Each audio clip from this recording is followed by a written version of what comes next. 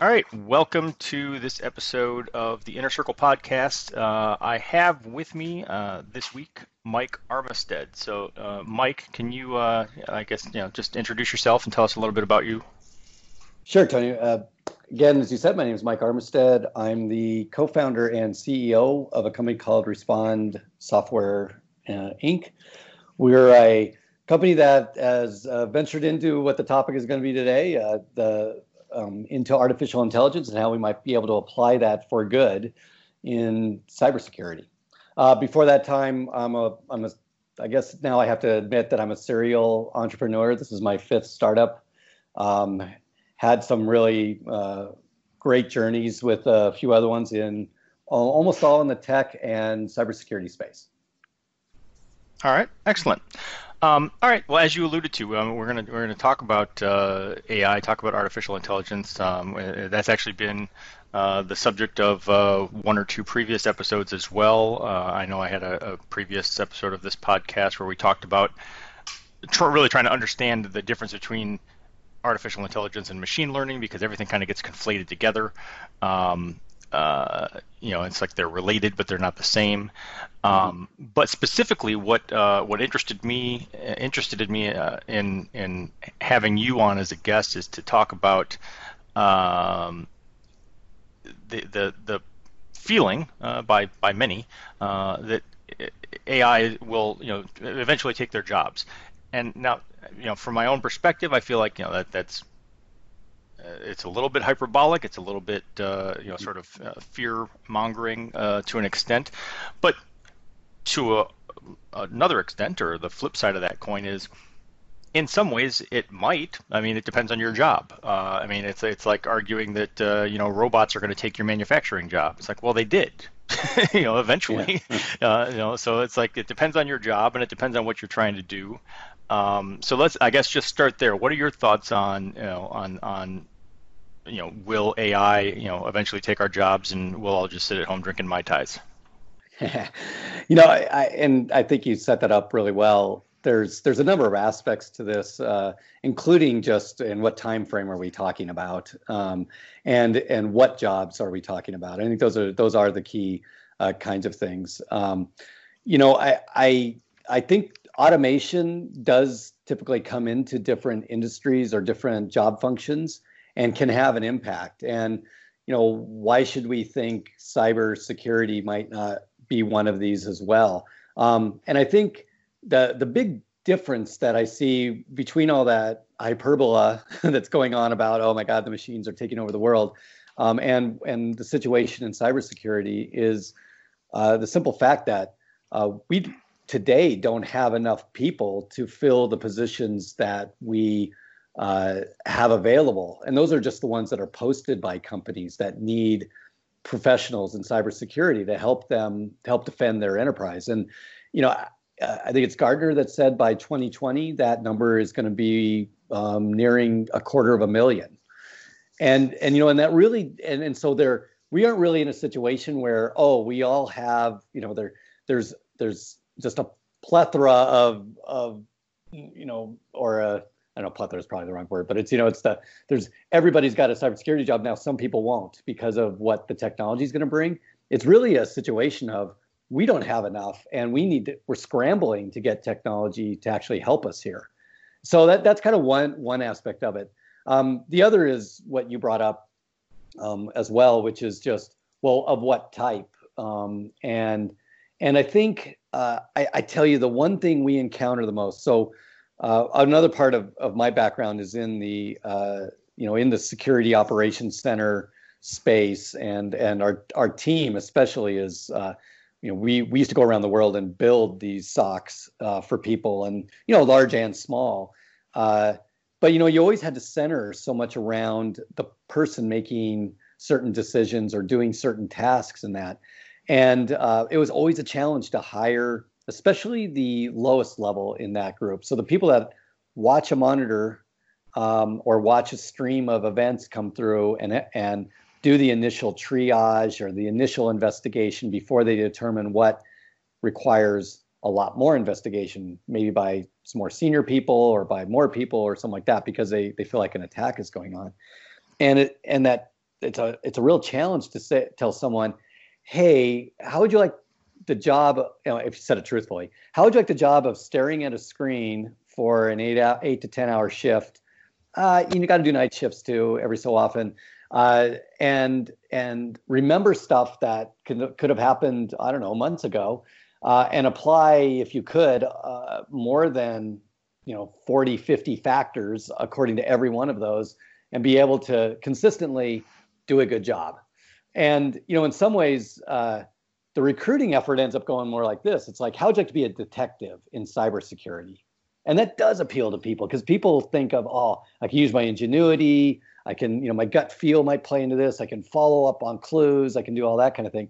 And then we sit them in, the job we give them is that, somewhat that night guard job where they have to just stare at monitors all night and somehow make sense of it. And so in some ways, I know the part that we're trying to do at Respond is much more about, if we could liberate those professionals from that monitor, just kind of the video monitoring or console monitoring thing, and allow them to be detectives and have fun with the job, that actually will help both the enterprise and themselves within it. So I think that's why I'm a firm believer in at least what I see going on in cybersecurity, that automation is to the benefit of people, even at these early stages. It gets them out of doing really grunge work and into the things that both will be higher, both be better suited for the person, and then also higher value because they get to do more in their cybersecurity enterprise.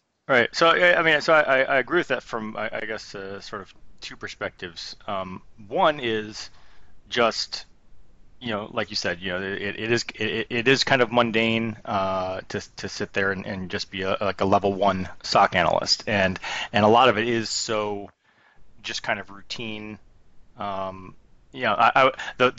one caveat I would say is that I feel like the people who come in, the people who become the best level 2, level 3s and go on, it sometimes is, from that foundation as a level 1. It's like you see the same thing with when you work an IT help desk, people who are good only stay in those roles for a very short period of time. It gives you the foundation, you learn what to look for, then you move on.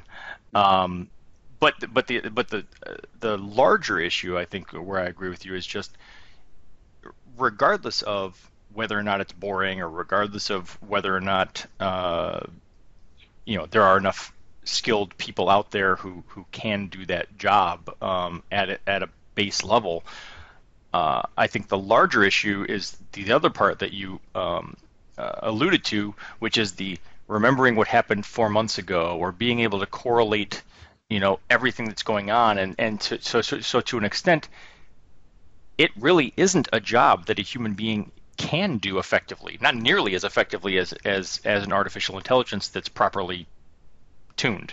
Yeah, Tony, I think you nailed it there. I mean, really, what we see is that gap between all the data that should be analyzed versus what could be analyzed, by a person in that. I mean, that it's an exponential growth on the data side, and you don't have the capacity on the people. So I agree with you. I totally, it's beyond the processing power of what people can do, right, you could say.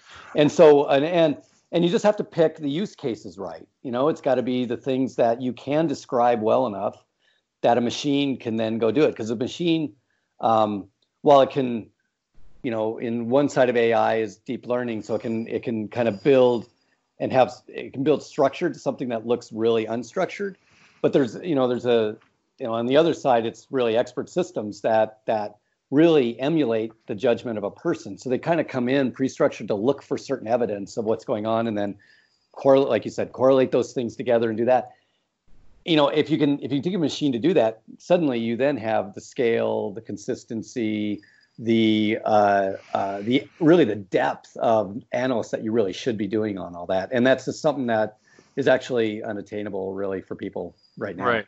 Well, and it's like you look at that through the lens of, maybe not just regular security operations center practices or whatever, but when you take that to cloud scale and DevOps and containerized environments and Internet of Things, and you have industrial IoT. The sheer volume of just IP connected devices out there communicating with one another is just, I mean, it's not possible for a human Right. being to monitor that effectively. Right. So I think if you can apply artificial intelligence as that sort of level one SOC analyst, as the gatekeeper, to say, okay, well, look, I want you as the AI to watch these millions of signals and correlate all this data across the whole environment, keeping in mind key indicators that happened months ago, and kind of just start connecting those dots for me, and then just escalate the ones to me where the dots look interesting. And then and then I, Right. as the level two, as the human Right. being, I can then look at that and say, okay, you've started to connect some dots. Let's see what those dots form. It, so exactly, and I'd add just a couple of things because, oftentimes if I look back at what we've bought, over the years, recently we're very used to buying detectors, things that alert and stuff too, and it was really the rise of the SIM kind of collectors that said, well, you really need to add the contextual information to this, and I think that AI really needs to do that as well. So it's the connecting the dots. A key part is not only does this look malicious from a security standpoint, but do I care? Like, what's the impact of it? And that's going to be according to your enterprise, where are your critical assets, what's vulnerable, what's not vulnerable, are other people in my space being attacked? That kind of thing is the other part that you can now put that into software, and software can consider those things. And I think it's something that there's a real advantage, because you could have them doing that and being able to then give it. And then, as you say, I think it is absolutely a partnership between if I just kind of say it, the machine and the people, because then you want to give it to the people and have them, like you were saying, do additional information, but then they need to feed back to the machine or the AI that says, was this good or was this bad, and why? Because that's how it learns then over time. And that's been another struggle that's happened in security that's across the board is, we've had plenty of platform kind of technologies that are, you can put in your smarts and what you think should happen when things go on. The problem is you have to put it in and you have to program it, and that means you have to maintain it, or you have to pay someone to maintain it, and that too. And that's where I at least see from my experience people get behind on is they started out, and the security operation actually is really good in the first 3-6 months, but then the atrophy just starts because again there's also manpower that has to be applied to those if you have automation, those rules that are governing that automation, or the queries that you make into databases and that kind of thing. It's across the board. It's not just that analyst. Right. It's that other side too. Well, and I think that that's a big caveat that I think a lot of people maybe don't understand is artificial intelligence. If you look at science fiction movies and singularity type events, and the AI is going to take over, and it seems like it's the magic silver bullet thing. So I mean, actually, forget the movies. Just go to the floor of RSA or Black Hat. We got Black Hat coming up. We're gonna right, and see how many people talk about artificial intelligence and AI, and as a as a marketing feature, and so it makes it sound like it's this magic thing. Like if you just buy a product with artificial intelligence, all your problems will be solved. And people need to understand that the artificial intelligence is only as good as the machine learning algorithm behind it. It's only as good as the information that it's given. It's only as good as how it's been programmed to process that information. And and so there is even that. And sorry to Go cut ahead. in there, Go ahead. but even that data set, because if you're training it off of a data set that's improperly tagged, or actually takes something as normal that's abnormal, I mean, there's that too. So yeah, these three things. Right. Absolutely. So I mean, so to to the extent that AI might displace the need for, say, level one SOC analysts. We can just have the AI do that. It will, at the same time, create a need, perhaps a much smaller need. You don't need them at the same volume, but it creates a need for people who really understand AI and machine learning to tune those things and to consistently tune them. It's not I'm going to set this up, and if I just give it the right the right data and the right questions on day one, then I'm good to go forever. It's like, no, you have to come back and you have to continue. Like you said, you have to give it the good and the bad feedback. When it gives you the thing and you look at it and then you go, oh, you know what? That's really not an issue for us. You need to tell the AI so that the AI will learn from that and know that down the line. But you have to, constantly over time pay attention to what that AI is giving you and what data you're giving it in order for it to remain effective. No, exactly right. I mean, in part, that's why, like with our product, we've implemented it to be that we take on a lot of that in our cloud to do that. And really, it's you giving the feedback, but us, we believe we need to take that burden off of the end customer, especially. We didn't talk about this much because we brought up SOCs, but if you're just a security team that is 3 or 4 people and you wear a lot of different hats and you're doing a lot of different things, I mean, some of the burden's got to be taken off them, and that's again, you bring up a great point. You're either going to have to do that yourself, or you're going to find someone who can do that for you. Maybe in a product, maybe it as a service. Right, and again, going back, like I said, Black Hat's coming up in 2 weeks, roughly, and that is something for people who are not necessarily tech gurus and are not cybersecurity experts. Something to consider as you're walking the floor and looking at what's available and considering your options is, stay away from vendors who just use AI or artificial intelligence as a marketing pitch if they don't have a broader explanation of how they're going to sustain that or how you're supposed to sustain that. They can't just sell it to you and say, hey, look, it's got AI, and now you're done. There has to be either the vendor offering some sort of a consulting service or a service on the back end of how they're going to help you to maintain that, or some sort of guidance on what you're supposed to do to maintain that. But if the implication is you're just going to buy it and it's just going to work, then you should walk away. Yeah, I mean, I think that's got to be the learning that we've all done over the last decade and a half or so or a decade or so of a SIEM. You can't just buy a SIEM and think it's just going to magically all work, right? It's you have to be ready to invest in it. Right. And that's only one part.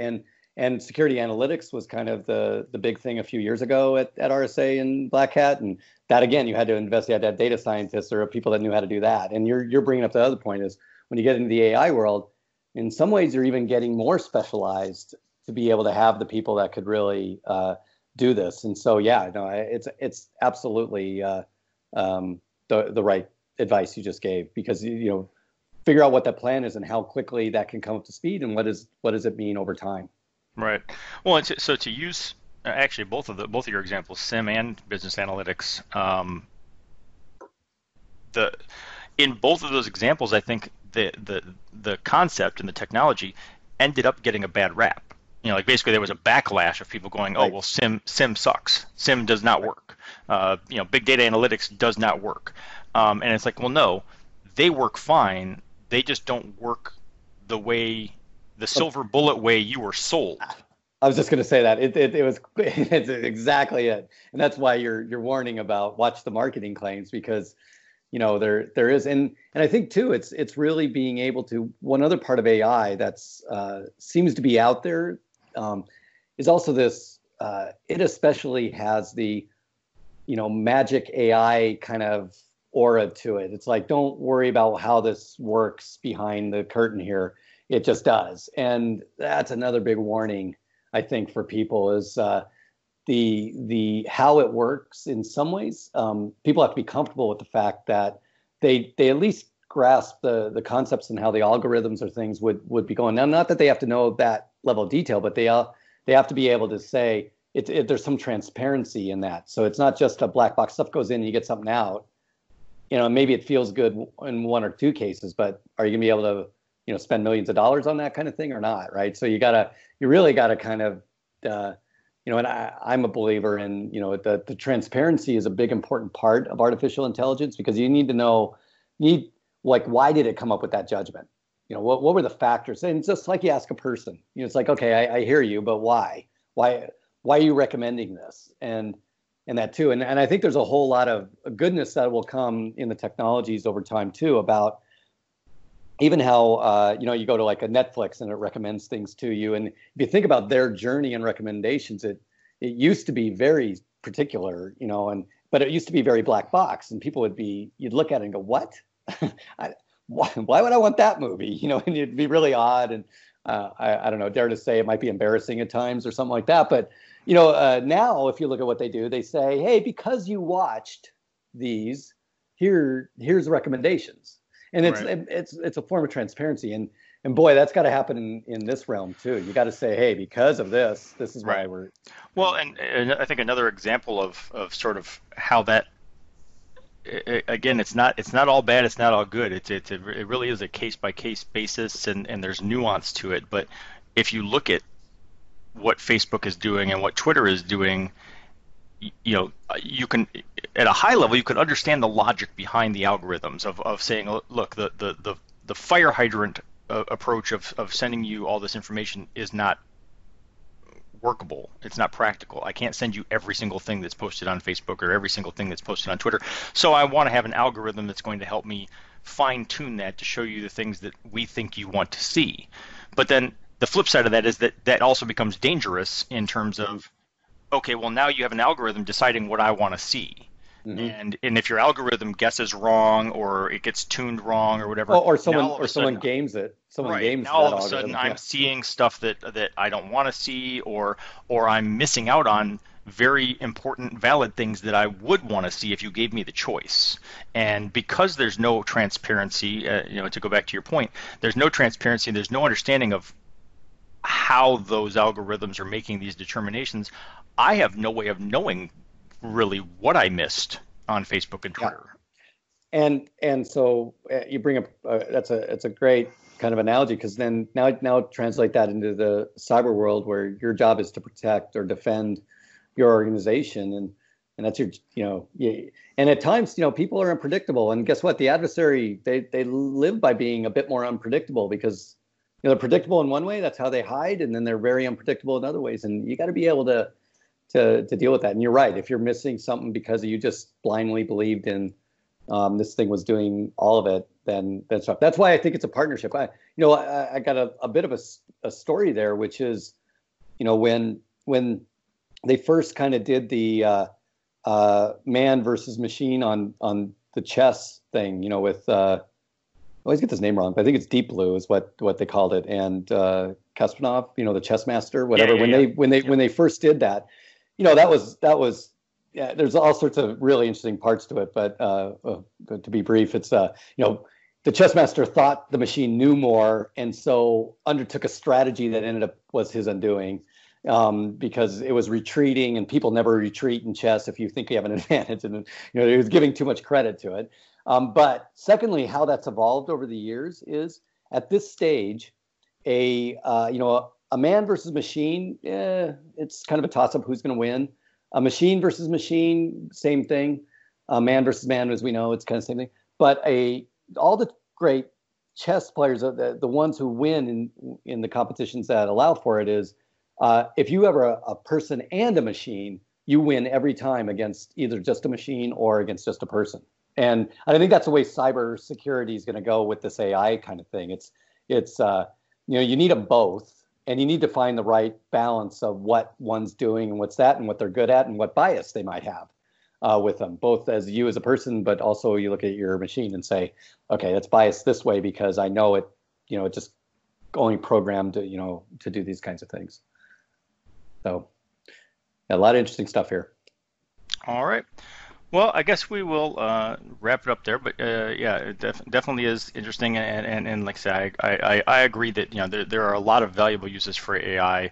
Like I said, I would just caveat that you have to have some understanding of what has to go into that and what needs to continue going into that, and not approach it like it's magic and you're just going to implement AI and then all your problems will be solved.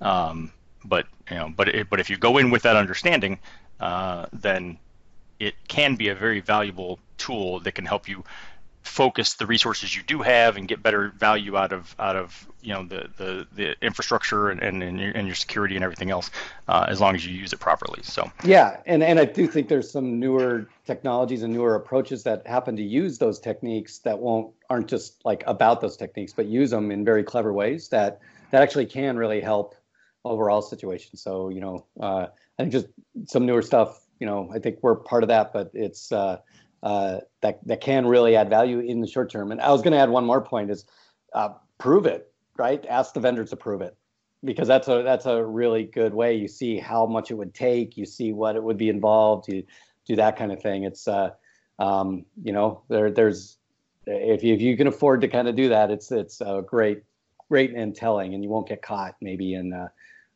just the hype. All right. Well, thank you very much for joining me. Okay, Tony, thank you very much. So I would like to give a quick shout out to Cylance. Cylance is one of the original sponsors of Techspective, and I really appreciate their support. I also think that you would really appreciate what they do. Cylance is revolutionizing cybersecurity with products and services that proactively prevent, rather than just reactively detecting, the execution of advanced persistent threats and malware. If you are not familiar with Cylance, I highly suggest you learn more.